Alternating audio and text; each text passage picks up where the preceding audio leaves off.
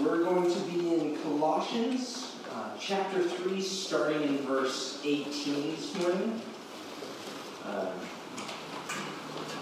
As you guys turn there, I want to kind of preface what we're going to talk about today with a warning of sorts.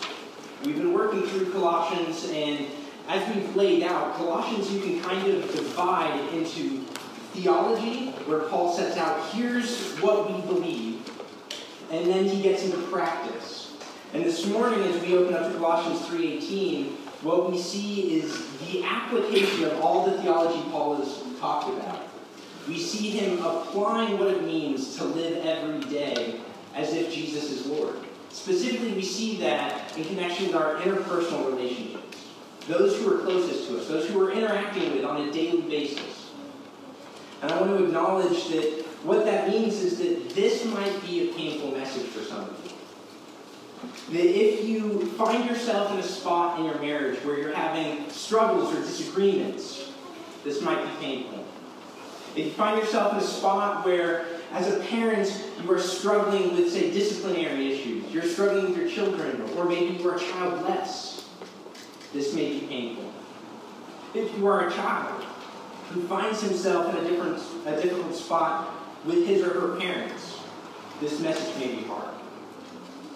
And if you are somebody who has found meaningful work, the exercise of your vocation, what you feel that God has called you to, you find that elusive or far from you, this message today might be painful. My wish is not to discourage anybody here, but merely to lay out what God's intended design is for us as we approach the relationships of husband and wife, parent and child, and employer and employee. We're going to see that right away. And so given this passage and what it has for us today, I think we should start with a bit more prayer. So if you would bow with me. Father in heaven, as we have prayed several times this morning, and I pray again, that we just submit this day to you. We give you this morning, we give you our minds and our hearts right now to focus on this text. We pray that we not get lost in the cultural messages that might contradict this text. We pray that we might not get locked in our own personal circumstances which make this text difficult, but we pray that we hear your message. We hear your goodness echoing throughout these verses. And so, Lord, I ask that the meditations of my heart and the words of my mouth might be honoring in your sight and edifying to all who have gathered with us here. We pray these things in the name of our Lord and Savior, Jesus Christ. Amen. So Colossians 3, starting in verse 18. Wives, submit to your husbands as is fitting in the Lord. And husbands, love your wives and do not be harsh with them. Children, obey your parents in everything, for this pleases the Lord. Fathers, do not provoke your children, lest they become discouraged. Bondservants, obey in everything those who are earthly, or those who are your earthly masters. Not by way of eye service as people pleasers, but with sincerity of heart, fearing the Lord. Whatever you do, work heartily, as for the Lord and not for men, knowing that from the Lord you will receive the inheritance as your reward. You are serving the Lord Jesus Christ. For the wrongdoer will be paid back for the wrong he has done, and there is no partiality. Masters, treat your bondservants justly and fairly, knowing that you also have a master in heaven. You see, as we get into this text, right away we find ourselves in a tenuous position. Wives, submit to your husbands. Not an easy text to handle. But this is also no mere text pulled out of context. You see, the overriding message of Scripture on this point is clear. And so in order to wrestle through what this text actually means, I think it's important that we get a broader view of the context from Colossians 1 all the way through so that we can see how Paul traces out and gets to this application that wives are to submit to their husbands, that husbands are to love to their wives, and so on. Because it really comes from the original thesis of the book, which, if you haven't been with us, we've been working through Colossians all summer. And so Colossians 1:15 through 20, which we were in a few weeks back, gives us the starting point for getting here, where Paul writes, "He," speaking of Jesus, "is the image of the invisible God, the firstborn of all creation. For by him all things were created, in heaven and on earth, visible and invisible, whether thrones or dominions or rulers or authorities, all things were created through him and for him. And he is before all things, and in him all things hold together." This is Paul's worshipful climax of the book of Colossians. And he builds up to it by pushing back against problematic theologies and false philosophies that the Colossians had been encountering and even believing. And he moves on from there to introduce an application of Christ's lordship, which is, in Colossians chapter 2, "As you have received Christ Jesus the Lord, so now walk in him, rooted and built up in him, and established in the faith that you have been taught, abounding in thanksgiving." And as Drew preached last week, that idea gets drawn out and pictured in one single verse in Colossians 3:17, where Paul writes, "And whatever you do, in word or in deed, do everything in the name of Lord Jesus, giving thanks to God the Father through him." And now as verse 18 rolls in, all Paul is doing is unpacking what it means that we would do everything. That we would do everything in the name of Lord Jesus Christ. And he says, what's one of the primary places where you do something or say something? Well, it's in these particular relationships.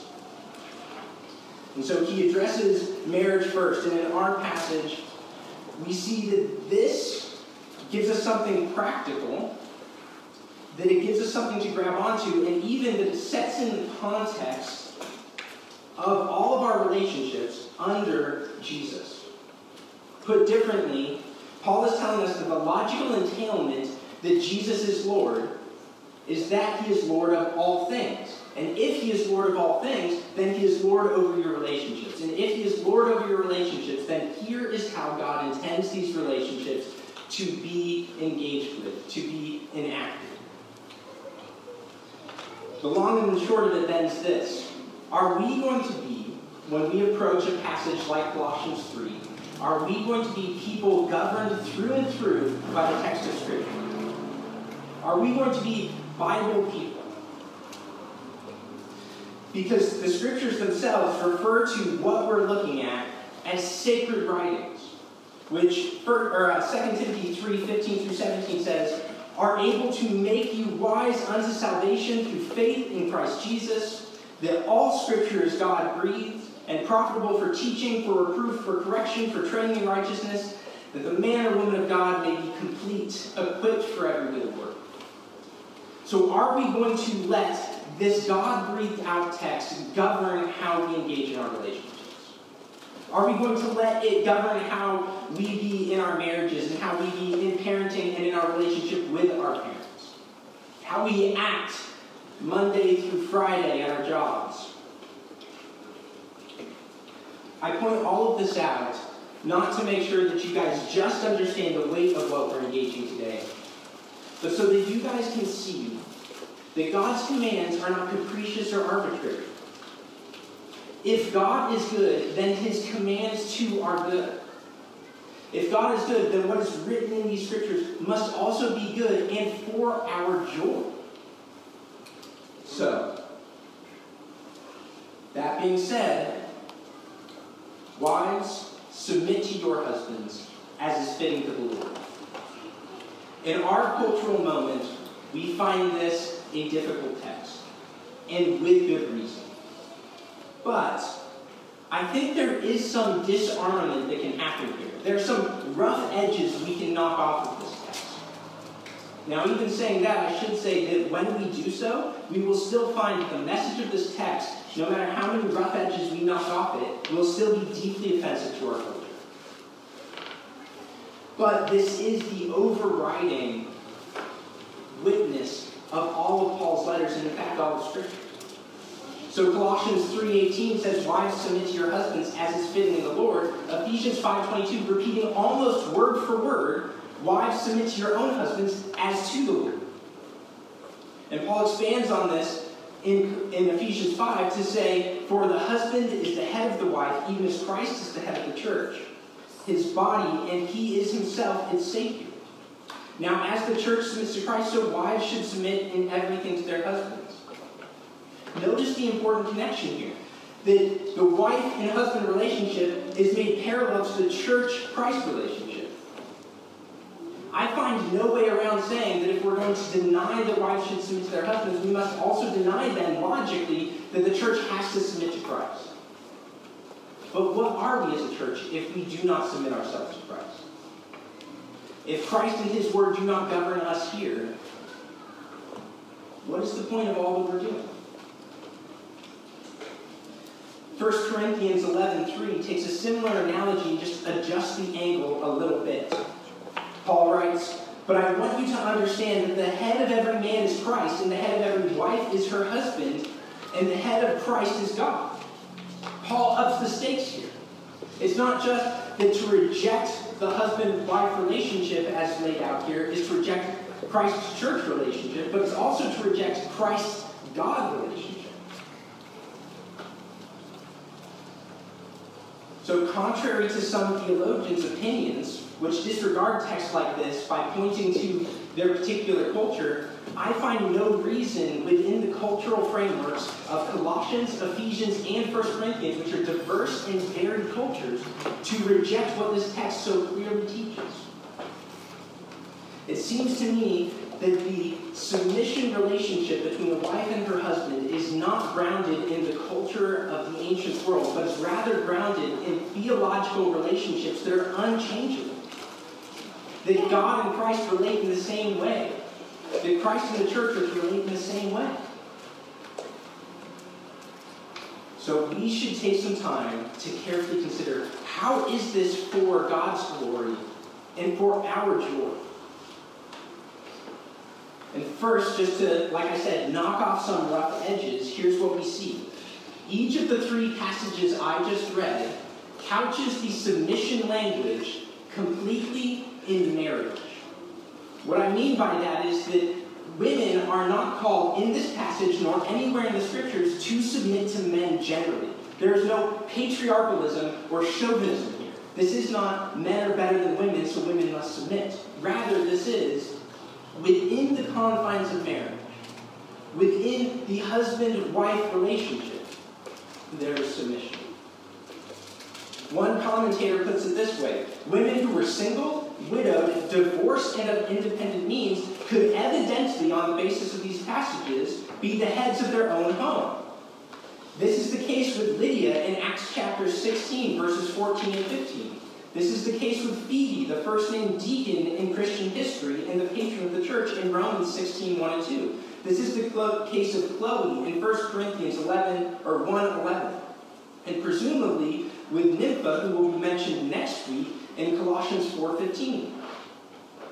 So what we see here is that this text deals with the relationship under a roof, with the relationship in a household, not with the relationship in culture or the world at large. It is not that women submit to men, it is that wives submit to their, not anyone else's, but to their husbands.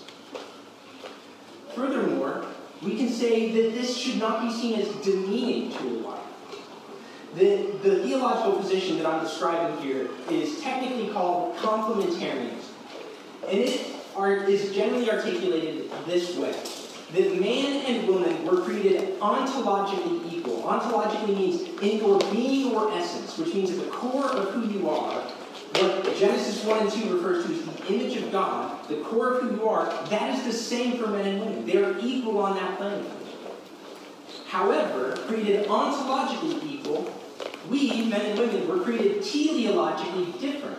Teleology refers to someone's purpose or the intended design which something has. And we can see this actually in just who men and women are. Think about as this is laid out in the first 3 chapters of Genesis. In Genesis 1, starting in verse 26, we see God deciding to make humanity. And the text says, "So God created man in his image. In the image of God he created them. Male and female he created them." So God creates men and women as one, ontologically equal in the image of God. The text goes on to say that God blessed them, and he said, "Be fruitful and multiply, fill the earth and subdue it, and have dominion over the fish of the sea, over the birds of the heavens, and over every living thing that moves on the earth." So we've noticed the equality here, but let's not realize the difference. Let's not realize the distinction. To the Hebrew culture, naming is of utmost importance. You can think to maybe some studies you've done through the book of Genesis or to some readings where people's names have been changed to show how God has called them out of one future into a different future. Thus, Abram becomes Abraham. Thus, Jacob becomes Israel. And so in the naming and the renaming, we see purpose. And notice what's taking place here. Man and woman both called Adam. Man. And so we see already some aspect of male headship in the marital relationship of Genesis 1, 26, and 27. Genesis 2 gives us a more full picture of this, saying that man was created in verse 15, that the Lord God took man and put him in the Garden of Eden to work it and to keep it. So man, who will become the husband, is given a particular job: work and keep or protect the garden. In other words, we would say, cause it to flourish. Cultivate the garden. And then we are told later in the chapter that it is not good that man should be alone. Thus God makes a helper fit for man. And it summarizes it this way: "But Adam, there was not a helper found for him. So the Lord God caused a deep sleep to fall upon man, and while he slept, he took one of his ribs and closed up its place with flesh." The rib that the Lord God had taken from man, he made into woman and brought her to man. Here we find the rationale is both teleological, it is within purpose, but also notice the equality again. Woman was not taken from the leg of man, symbolizing subversion or being under one. And she wasn't taken from the head, being over or in charge. Rather, she was taken from the side, someone of equal value.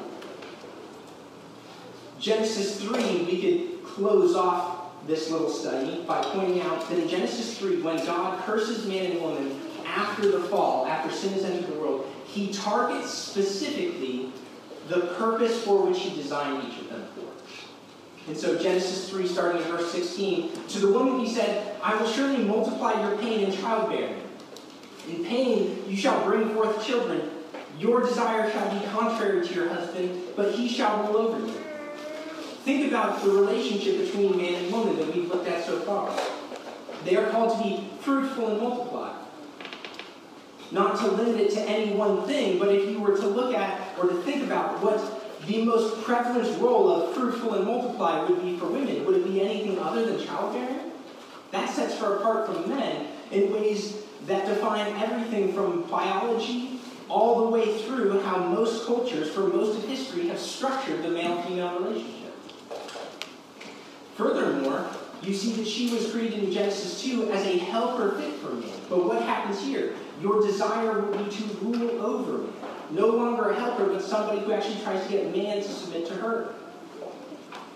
Adam, likewise, was created to work the garden, remember. Well, what's his curse? "Thorns and thistles the ground shall bring forth for you, and you shall eat of the plants of the field. By the sweat of your face you shall eat bread, till you return to the ground, for out of it you were taken. For you are dust, and to the dust you shall return." And so we see that while it was once work and labor, words that are used to describe effort and efficiency and production, is now toil, which is a word that describes inefficiency, futility, and ultimately we see here described is this idea that man is unable to do what he was called and designed for. And so what we see from the first 3 chapters of Genesis then is that man and woman are created ontologically equal. They are equal in essence, in being, and we would say today, personhood. There is nothing that makes a woman less than a man. But in their creation, they were not created to do equal things. Rather, they were created with specific design purposes, which set us apart. I know, given the countercultural nature of this concept, that there still may be some hesitation about it, or even outright pushback. So let me just again clarify. My point here is that this position is not to demean women. It is not to demean wives. And my primary evidence for that would be no one other than Jesus himself. For it is Jesus who takes the submission relationship on when it comes between him and God. And I do not think that we can say that that relationship between Jesus and his Father is one which demeans Christ. Listen to Philippians chapter 2, where this relationship is fleshed out a bit. Paul, asking us, commanding us to take on a posture of humility, writes the following. Let each of you look not only to your own interest, but also to the interest of others. And have this mind amongst yourselves, which was yours in Christ Jesus, who, though he was in the form of God, did not count equality with God a thing to be grasped, but emptied himself by taking on himself the form of a servant, being born in the likeness of men. So Paul right here, in these couple of verses, says that Jesus, though he was in the form of God, meaning that he was equal with God the Father and God the Spirit, he was equal to them in his ontology, willingly submitted himself to the will of God, becoming a servant. Kathy Keller, the wife of well-known author and retired pastor Tim Keller, co-authored with her husband a book titled Meaning of Marriage. And in that book, she writes this about this passage. If it was not an insult on the dignity and divinity, but rather led to greater glory of the second person of the Godhead to submit himself and assume the role of a servant, how could it possibly injure me to be asked to play out the Jesus role in my marriage? How can it ever be demeaning to be asked to imitate Christ? And so I want to just be clear, that is not what we're saying when we see the scriptures say, wives, submit to your husbands. There's nothing intended to be demeaning here. And finally, I want to point out one more rough edge we can knock off, and that's that this passage and passages like these should never be used to advocate anything close to what would become a subjugation or an abusive relationship. To do so with these texts would be to misuse them in the most egregious way possible, and we'll see that as we unpack the rest and what specifically a husband is called to.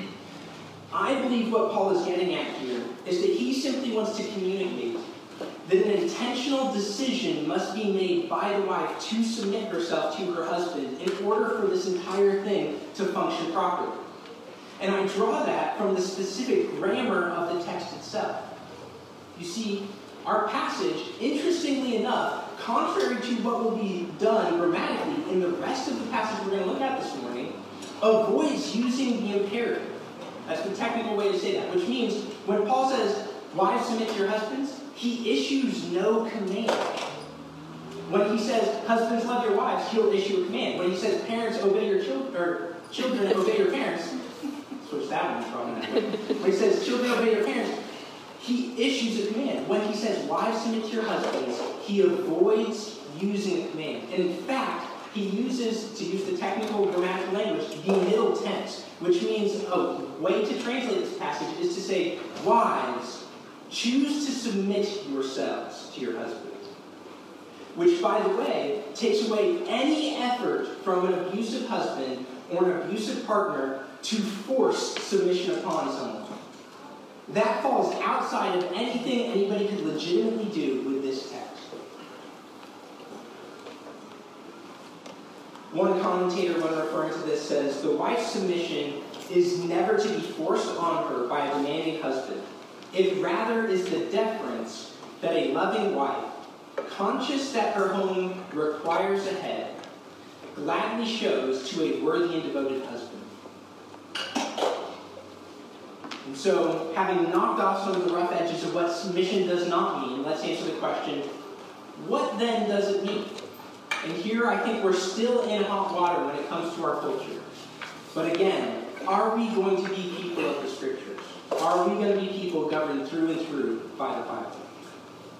It's interesting to me that the singular duty of the wife is an attitude or disposition that she must take. And that attitude or disposition is one that recognizes appropriate authority. In other words, a wife lays down her will and takes second place to her husband, foregoing demanding that which she would desire. And she does so imitating Christ. Now, just to put one passage in your mind for what Christ's submission to his Father looked like. Think about Christ in the Garden of Gethsemane. Matthew chapter 26, verse 39. Going a little bit farther, he fell on his face and prayed, saying, "My Father, if it be possible, let this cup pass from me. Nevertheless, not as I will, but you will." In verse 42, a second time he went away and prayed, "Father, if this cannot pass unless I drink it, your will be done." Notice then that a wife's submission, if it is to parallel Christ's submission here, does not mean that she not voice her desires. It does not mean that she not voice what she thinks is best. Rather, it means in being honest and open with her spouse, she understands that when it's 1 versus 1, there has to be a tiebreaker somewhere. And that tiebreaker comes with Christ to the Father, Christ submitting himself to the Father's will. The same thing that we're told should be true between a husband and wife, that the wife submits to the husband's will. I understand that might make a lot of people uncomfortable, so let's quickly turn to what the husband is called to do. Because I believe the next verse shows us how the husband is not necessarily to earn this type of submission from his wife, but how this husband is to make such submission a joyful pleasure to give. So, verse 19. Husbands, love your wives, and do not be harsh with them. At first glance, this seems simple enough, but if we unpack it, we'll see that each of these phrases, love your wives, do not be harsh, have massive amounts of biblical witness behind them to fill out what is taking place here. So starting with love your wives, we do see that this is an imperative. This is a command, which already runs counter to our entire culture's way of describing the word love. To our culture, to command somebody to love doesn't even enter into the realm of being thought about.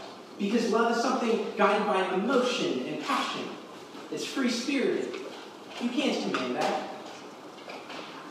But biblically speaking, if you unpack what the Bible means when it talks about love, it talks about something that flows, yes, from the emotions, yes, from passion, but also, and more primarily, from the will.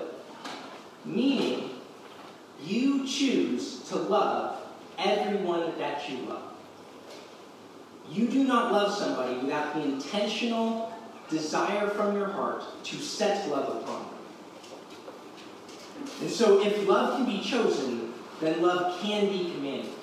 And that's what's taking place here. Paul commands husbands to love their wives, to in effect choose to love your wife. So the source of love seems to be different in this passage than our culture, but also the nature of love. What do we mean when we talk about love in our culture? We might have images of romantic comedies and Pretty in Pink. We might have, as one pastor once said, the confusion that we can love our wives and love our children and also love tacos, which just doesn't seem to mean the same thing in those contexts. So what do we mean? Well, Ephesians 5 is again helpful because Ephesians 5 unpacks further what Paul means when he says that we are to agape or love our wives. Ephesians 5, starting at verse 25. Husbands, love your wives, how? As Christ loved the church and gave himself for her, that he might sanctify her, having cleansed her by the washing of the water of the word, so that he might present the church to himself in splendor, without spot or wrinkle or any such thing, that she might be holy and without blemish. In this same way, husbands should love their wives as their own bodies. For he who loves his wife loves himself. Rhetorical question: how much did Christ love the church? The answer can only be that Christ loved the church enough to die for her. But maybe more, he loved her enough to live for her. Most theologians believe Jesus lived somewhere around 33 years, which means he lived 12,045 days of sinlessness for the church, his bride. Which means he lived 289,080 hours obeying God's every command for his bride. Which means he lived 17,344,800 minutes of righteousness in obedience to God. Which means he lived 1,040,688,000 seconds loving God with all his heart, soul, mind, and strength for his bride. That is what Paul means when he says, husbands, love your wives.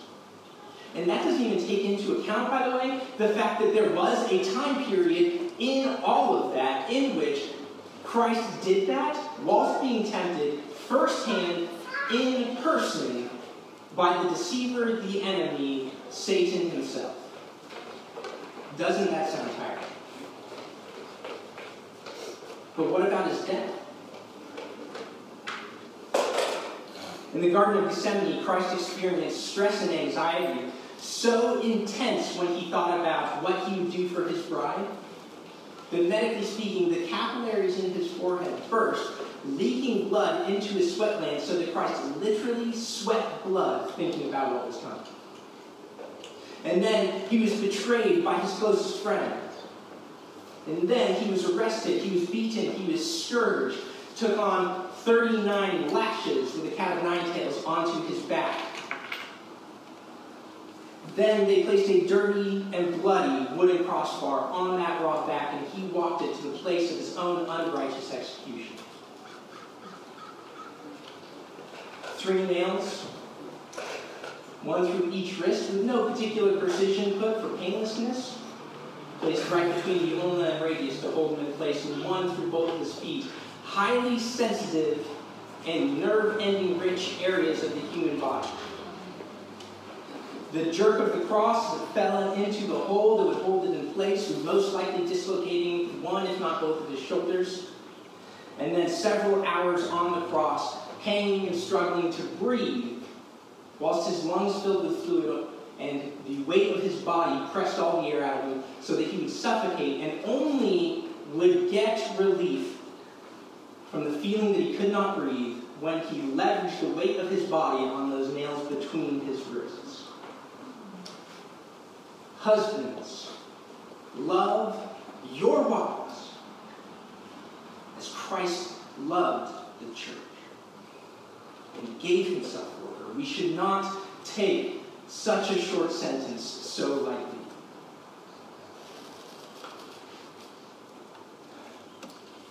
If you want to revisit the topic of submission, now would be a good time. The wife does not pay submission because her husband forces it upon her, but because her husband will go through life and endure death to love her. How could that be anything but joy? Is there a woman, in fact, in here who would hesitate to give submission to someone who would love them as Christ loved the church? I almost think that this next part goes without saying, but husbands, do not be harsh with them. I wonder, based off of study, if this phrase might have come from a particular issue that the Colossian church had, that husbands had a tendency to harshness. But even if it's cultural, and even if it's something that particularly they struggled with, notice how practical this is.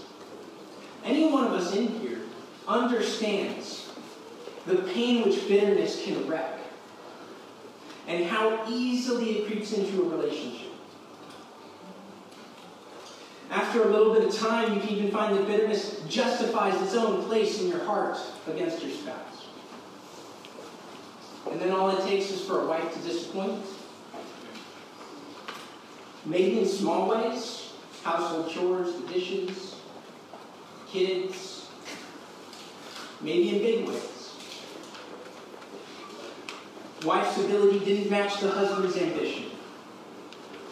Wife's sexual availability didn't match what the husband thought he was signing up for. Husband's ideal picture of a wife doesn't live up to the 24/7 reality of what his wife actually is. And then all it takes is one long or hard day at work, one struggle with an obstinate child, or even something as simple as the car breaking down. And it all sets the stage for tiredness and ill temper to be expressed lightning quick with harsh words. So husbands, do not be harsh with your wives. We can flip the negative command on its head and look at it positively from 1 Peter 3:7. Husbands, live with your wives in an understanding way, showing honor to the woman as the weaker vessel.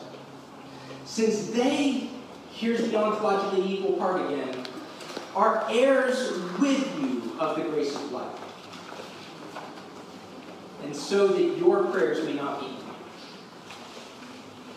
Now, I'm not even sure how long I've been talking because I have a terrible sense of time when people are staring at me.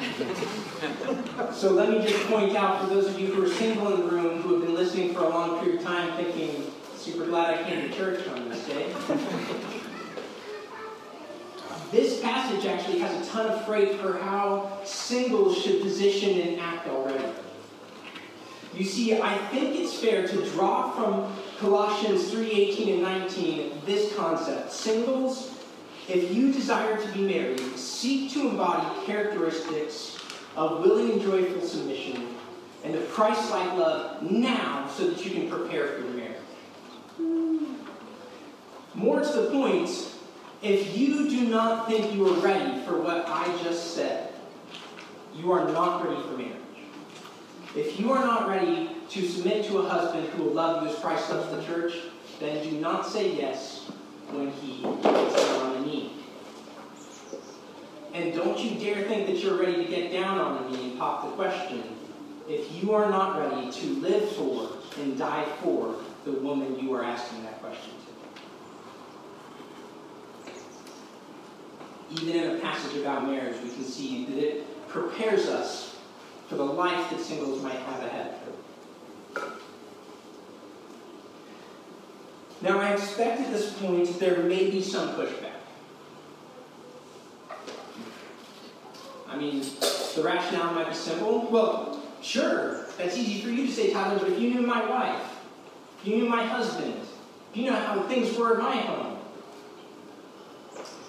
I simply and humbly submit that it strikes me that this passage lacks any apparent rationale that a husband or wife's actions is premised upon his or her spouse's adherence and obedience to these things. In other words, what Paul does not say is, wives, submit to your already Christ-like husbands. Husbands, love your ever so submissive wives. Husbands, love your wives and do not be harsh with them, regardless of whether they submit to you. And wives, submit to your husbands even when they fail to love you well. Even when they fail to love you as Christ loved the church.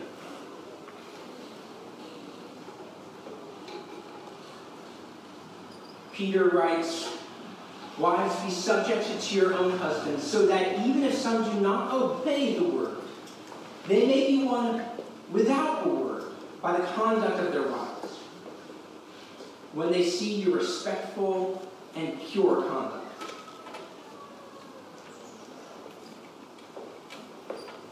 I say that here both to dispel the defendant lawyer in your mind, but also to preface the section we're about to head into. You see, not only should husbands and wives view each other that way, but parents and children need to prepare themselves as well. We could similarly say that we should keep in mind when we turn to the children and father section next, what we are about to read in the child-father dynamic is not depending on any mutual adherence or agreement or reciprocation of obedience and non-harshness. All these commands are hung not on the actions of any individual person we have an interpersonal relationship with. They are hung, as I said at the beginning, on the lordship of Christ. In other words, outside of any abuse, a wife's failure to submit to her husband, a husband's failure to love his wife, a child's failure to obey his parents, and a father's failure to not provoke his rebellious child are signs of rebellions in their own hearts. When I am harsh with my wife and fail to love her, it is me rejecting the sovereignty and lordship of Christ over me.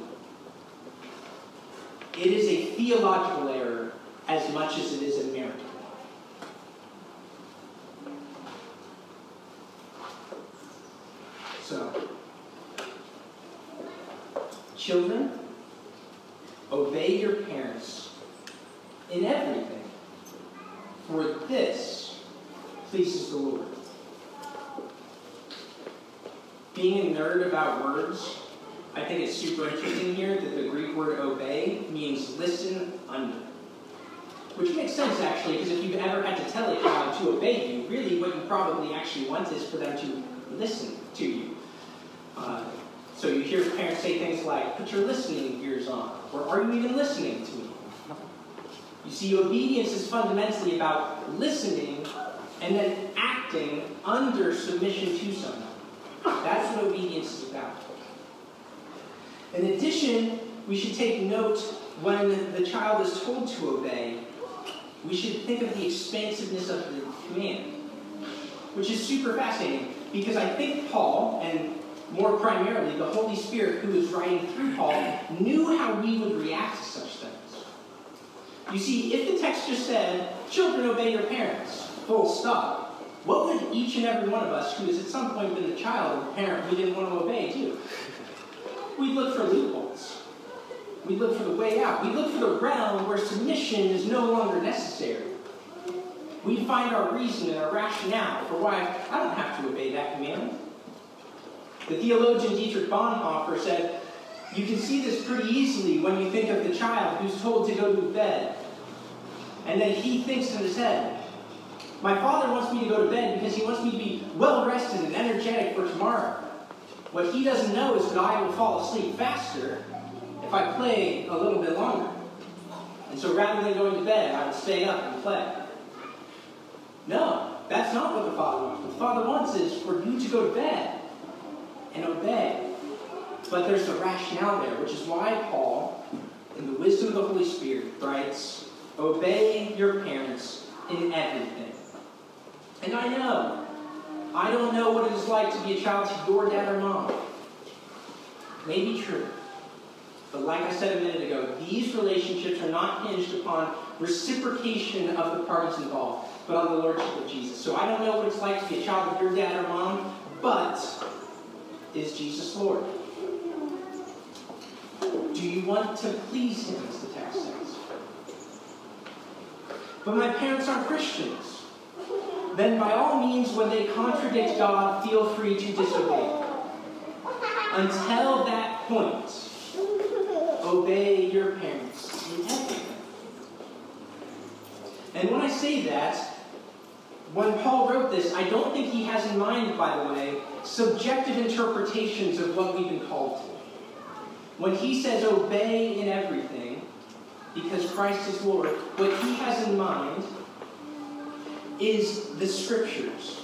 He means the commands and the callings and the convictions found in them. When they violate those, by all means disobey. Until that point, obedience is a thing to be paid. And fathers, do not provoke your children, lest they become discouraged.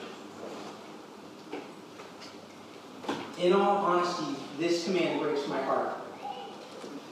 I don't know if it's because I can actually conjure easier than the other parts of the Scriptures what it looks like when somebody's discouraged. See, you might even be able to draw the same mental image to mind. Discouragement has a posture, doesn't it? Shoulders bent in, head down. Discouragement has a feeling. It's like struggling in quicksand. Everything becomes harder, and everything becomes heavier, and the simplest tasks become ornate. I think discouragement often has a place, too. You find discouraged people residing in corners and in the back, out of the way. Just not wanting to get in anybody else's business. Just wanting to be left alone for a little while. Dads, when you think about your kids, your sons and your daughters, what do you want for them? What sort of future do you want there to be for them? My guess is instantaneously you can draw some picture to mind that has nothing to do with discouragement. You wish, remove every obstacle, every discouragement from their path. And yet we live in a world that is discouraging enough. My children and yours, whether you have them now or will have them in the future, will meet enough obstacles and enough discouragements in this world if we, fathers, are not contributing to them. So let us then hear this passage and decide now that our arms and our words will be a place of refuge from discouragement rather than a source of discouragement. Let us decide that when our children come to us, what they will find is refreshment and rejuvenation for the battle they will return to face in the external world.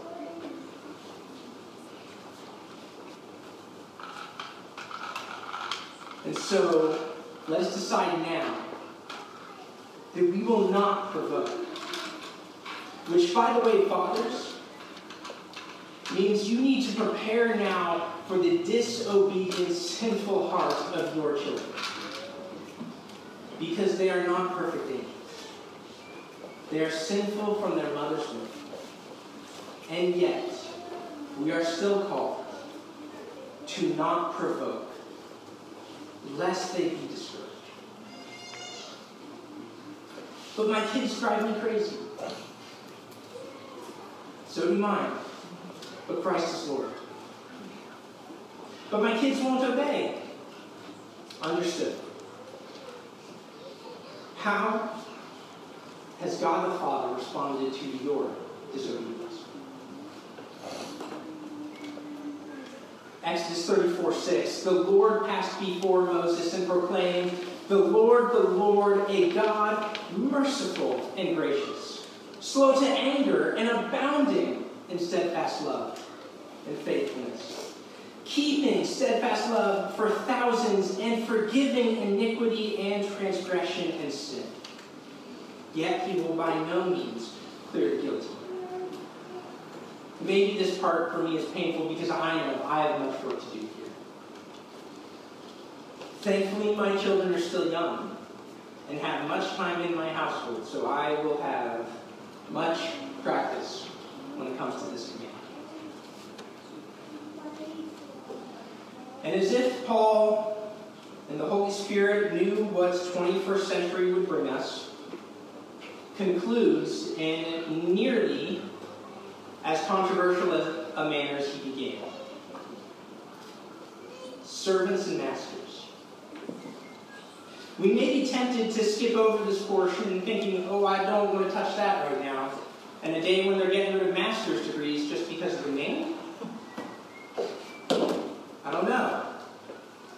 But if we skipped over this, we would be doing a disservice to the Scriptures, and we would be giving into a lie that the Scriptures actually might support something which is fundamentally against the very heart of God.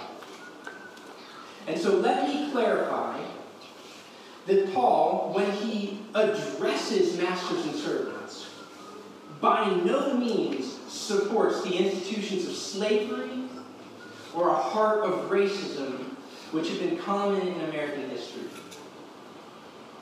First, let me point this out.